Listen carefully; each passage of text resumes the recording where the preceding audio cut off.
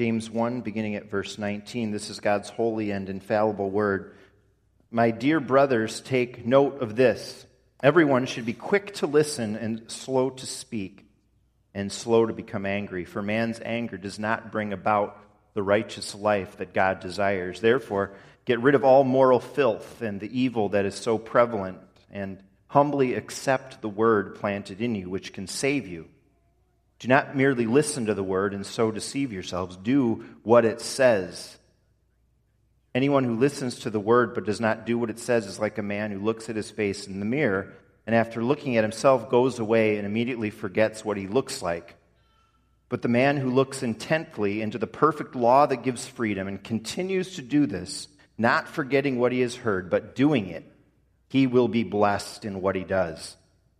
If anyone considers himself religious and yet does not keep a tight rein on his tongue, he deceives himself and his religion is worthless. Religion that God our Father accepts as pure and faultless is this: to look after orphans and widows in their distress, and to keep oneself from being polluted by the world. It's God's word for us tonight. So this is our second sermon in James. And before looking really in more detail at the text, I want to back up and just give a little bit further background to the book of James. Who is this James? There were 4 guys that we know of named James in the New Testament. This James is not the one who is one of the 12. Remember James and John, the son of Zebedee, but it's almost certainly the person who was the leader at a really big first church council, the Jerusalem Council in Acts 15. And Paul in Galatians 2 verse 9 calls this James a pillar of the church, that's interesting. Even more interesting is that he happened to be the brother of Jesus. And that's kind of interesting to think about. Mary and Joseph were his parents, so maybe he went fishing with his brother Jesus as a boy at the Sea of Galilee. Maybe he worked side by side with Jesus in Dad's carpentry shop. It's pretty cool to think about Jesus as your big brother. James was probably the oldest of Jesus' younger brothers, because he's first in the list of Jesus' brothers. You'll find a list of maybe 3 or 4 of Jesus' brothers if you look at Matthew 13:55. James is listed first, so we think he's the oldest. At first, James and his other brothers didn't believe in Jesus, and even they challenged Jesus once, but James clearly came around at some point. And so what's cool about this book, James apparently learned some things from his big brother, and he wrote them down in this letter for the building up of the church, even our church tonight. In the history of the church, this little book has not always fared well. Martin Luther is like the great reformer. He called James an epistle of straw, and that was a cut down. He thought it was lightweight, like straw, just kind of lightweight, there's nothing to it. He thought it was a lightweight book, and he looked down on it. Martin Luther was known to be a really opinionated guy, and he would say strong things like this. I'm sure he believed that the book was inspired, but he somehow thought it was a lesser book. And I don't think that's really a great way to look at Scripture. I think he should have kept his mouth shut on that one. Very interesting, though, some of the reasons he didn't love this book are exactly reasons why many Christians today do love it. So there's several characteristics of the book that make a lot of people today kind of excited about James, but not Martin Luther. One, the book is very practical. It's not nearly as doctrinal and theological as the rest of the New Testament letters. Luther didn't like that it talked a lot about our deeds and our actions, because he's the guy who rediscovered for the church justification by faith alone. And he lived in a time where people in the church were thinking they could get saved by what they did. So his big emphasis was on justification by faith alone. And he didn't care for all this talk about what we should do, but it's that practical nature that a lot of people today like, because let's face it, a lot of Christians are a little shy or scared or bored about doctrine. They shouldn't be, but they are. And then that means for some people, James comes in like a breath of fresh air because it's so practical. And in fact, this little book has more commands in it than any other New Testament book. James is like, you should do this, you should do that, and it's very practical. A lot of people find that helpful. Second, James is very concise.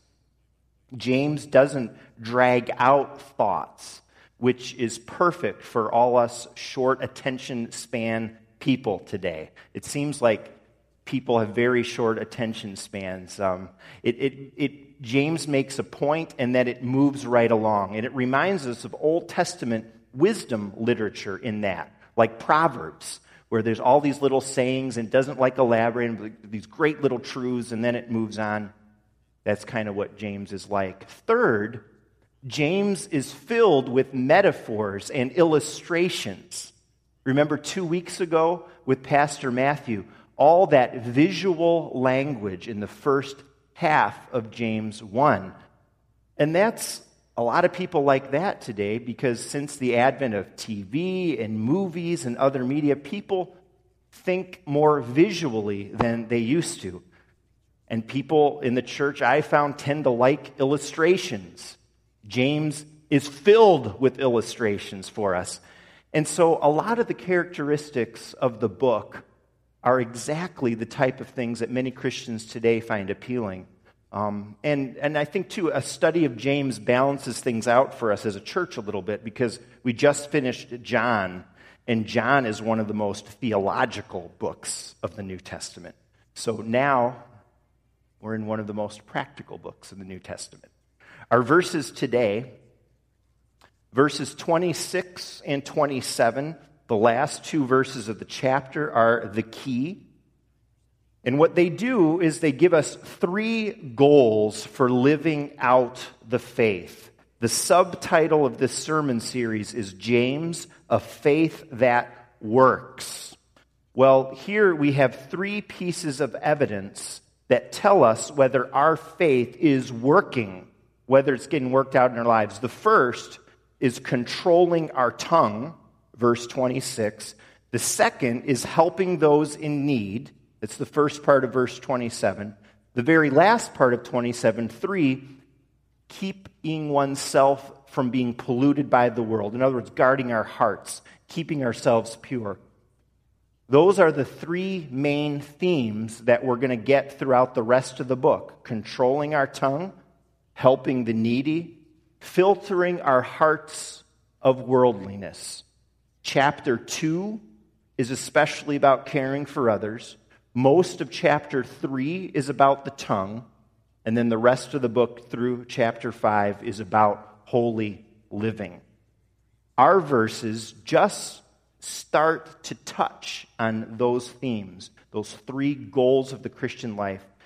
And then our verses also give us the mechanism for how we can reach those goals of a working faith, those 3 goals. The theme of caring for those in need in verse 27a, it's not really in the rest of our text except at the very end, so we won't focus much on that tonight. But it's worth saying for now that helping the down and out is a tremendous theme in all of Scripture.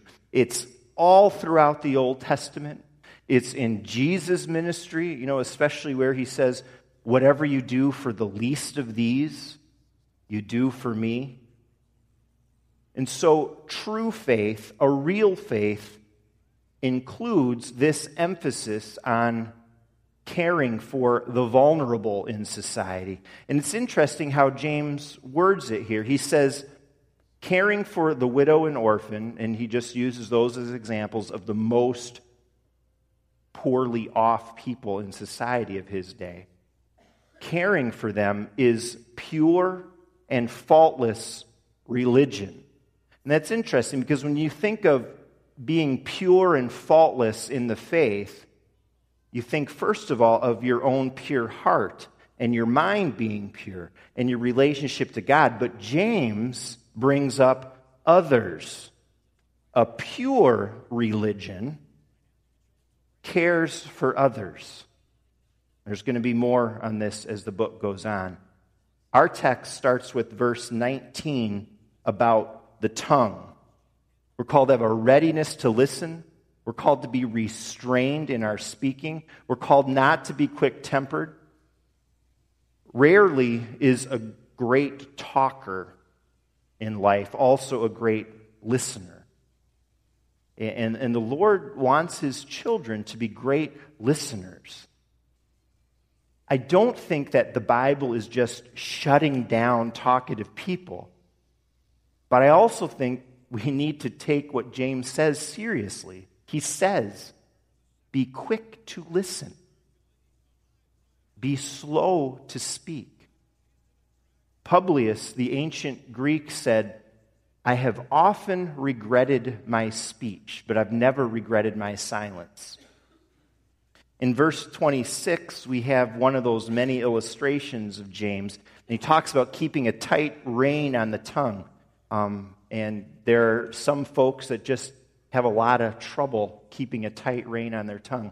There's a man once working in a produce department, and he was asked by a lady if she was asked if she could buy a half a head of lettuce. He replied, a half a head? Are you serious? God grows these in whole heads, and that's how we sell them.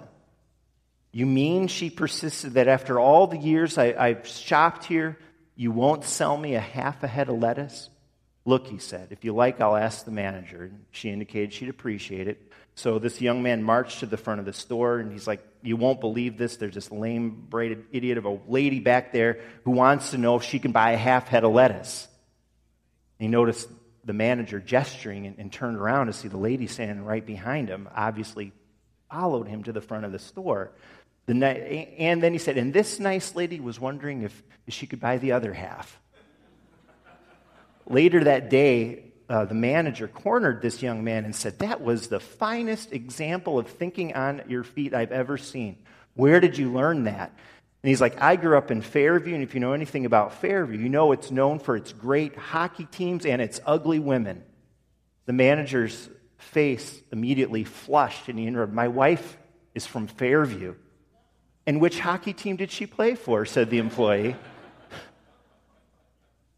Keeping a tight rein, which this guy and some of us perhaps really have trouble with.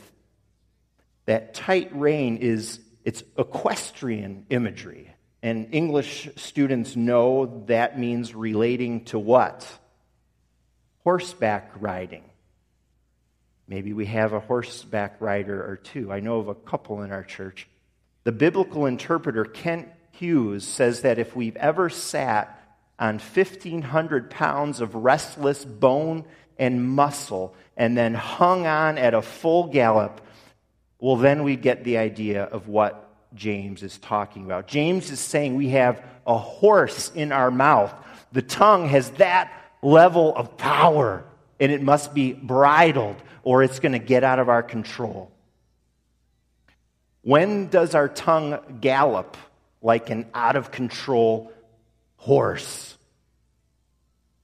Well, when we're gossiping, when we use profanity, when we speak with anger, when we lie, perhaps most of all, when we complain or criticize, our tongues can spread absolute poison. James says, if anyone considers himself religious and does not keep a tight rein on his tongue, he deceives himself, and his religion is worthless. Those are sharp words from God's word about how we use words.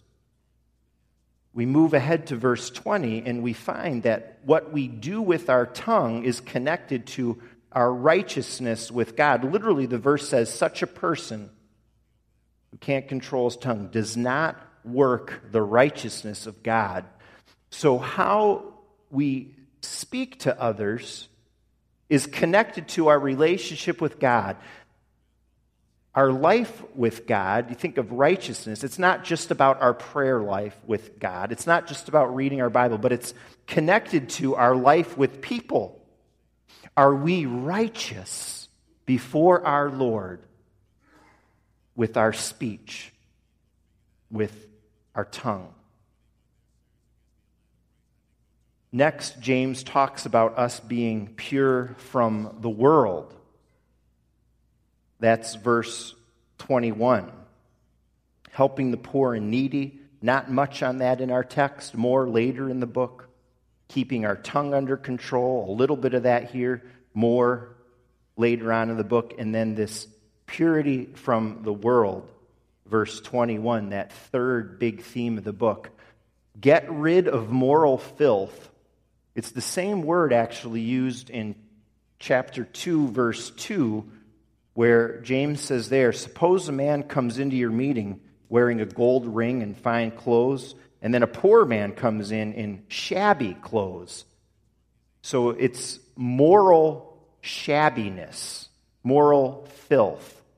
The Puritan Thomas Manton tells us that this word was used, and don't get too grossed out, but this word was used to talk about the filthiness of ulcers. And it was used to talk about the nastiness of the body when we sweat. So that's kind of gross. When I was in seminary, I played basketball with a group of guys 3 days a week. We were pretty barbaric. We'd play shirts and skins. It would be the worst to guard someone who is a skin because as the game went on, they'd get sweaty, especially the bigger guys. You'd hardly want to guard them because you'd get slimed with their sweat. Having some other guy's sweat on you is not a good thing. Well, the person of faith, James is saying, we do not want to have the grossness, the filth of the world all over us either. We want to keep a healthy distance from that filth. James talks about the evil that's so prevalent, and one translation says evil that's ever abounding. Another translation talks about the rank growth of evil. And that evil ever abounding, boy, that's sort of obvious when we look at our world. Remember last week, Mac Weiner talked about music and keeping ourselves free from the world in terms of current music, and he's right about that. We could point out many problems in the world, and we should sometimes, but I think James is encouraging us to look to our own hearts. Because, after all, the world will be worldly. It's in its nature. This is not a surprise. I think it's funny sometimes when we act all in horror and shock when the world is acting just like you'd expect it would. It's the world. The world doesn't love God. The world doesn't have morals. The world doesn't love God in His ways. Our calling is especially to keep the evil there from growing in our hearts and lives, so that ever abounding, that rank growth is talking especially about evil in our own hearts that we don't want to be growing. And if you're like other believers, then sometimes you've maybe dug out weeds in one place in your heart, found some problems and sin in another spot, work on those, and then the weeds in that other spot in your life reappear again, and we thought we'd gotten rid of them. And so to prevent that growth of evil in the world, a Christian is basically like a vigilant gardener. You and I, we got to live with a garden hoe in hand and be ready to work against the old nature whenever it tries to settle in. And that garden imagery that leads us, I mentioned that also in our verses, there's sort of an introduction to the three themes of James, but also the mechanism for how a faith works itself in life. The end of verse 21 talks about the word planted in us. And the Word is mentioned in verse 22, verse 23 and following. We're called to accept the Word humbly. This is how we live the faith out, meekly. And that's a key to a life where our faith is active and working. So this isn't a meekness or humility towards others right now. James is talking about a meekness towards God, a meekness towards His Word. This has to do with our spirit towards God's Word. We're called to have a spirit which says yes to whatever God's Word commands. John Calvin says we're to have a mind disposed to learn. It means we come to God's Word with a teachable spirit. And so, friends, humbly accept the Word planted in you. We humbly listen when we read God's Word, when we hear it faithfully taught through Christian teachers. And then James talks about this person who looks in the mirror as a way to talk about the importance of God's Word in our lives. And looking in the mirror here literally means to gaze at, to pore over. You know, sometimes we look very intently in the mirror before leaving for school or for work or for dinner out, making sure the hair is okay. There's no dirt on your face, no little birdies in your eyes, no stuff between the teeth. We're asked to picture someone who's intently gazing in God's Word, checking out very carefully, meditating on it. But then, what good does it do to pore over the Word if you go out and you forget it and you don't live by it? Instead, look intently, says James, into the perfect law. I think he says perfect law there because law refers to God's Word, but it especially gets at God's Word for morality, for right and wrong, for how to live. That's what God's Word law gives us. We gaze at it, and then we don't forget it. We look intently and obey.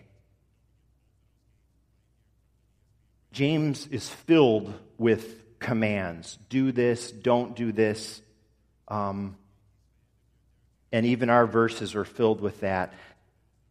And that's a challenge. That can be tough sometimes. You know, because we think of all these things. We think of our own speech, and we think of the purity of our heart, or sometimes the lack of it, right? How are we doing caring for those in need around us? And we think, boy, James, he had it pretty easy. I mean, he grew up with the man who had these traits perfectly embodied in his life. He grew up with the Son of God. He had Jesus as his big brother. Boy, if only we had Jesus as our big brother, it sure would make it easier. But think about it. God has adopted us into His family. Jesus is our big brother in a very real sense. A verse that's key for this whole book is just before our verses, and it's verse 18. And we read there that the Father chose to give us new birth. That means He adopted us into the family. He took us out of that line of the serpent we've been talking about in the mornings, and He adopted us into the family of God. And then the Father's firstborn, Jesus, died and rose again to make it possible for us to have the new life and live it. And in the strength of our big brother, we can achieve these three goals. You think of it, these three areas of the Christian life that this book really focuses on. If we could control our tongue better, if we could filter our hearts of impurities, if we could focus on others, boy, wouldn't that make for just a beautiful, God-glorifying life? Yes, it would. And yes, we can start achieving these goals as we live based on the Word of God to the glory of the Father through the finished work of the Son and with the help every day of the Holy Spirit. Amen.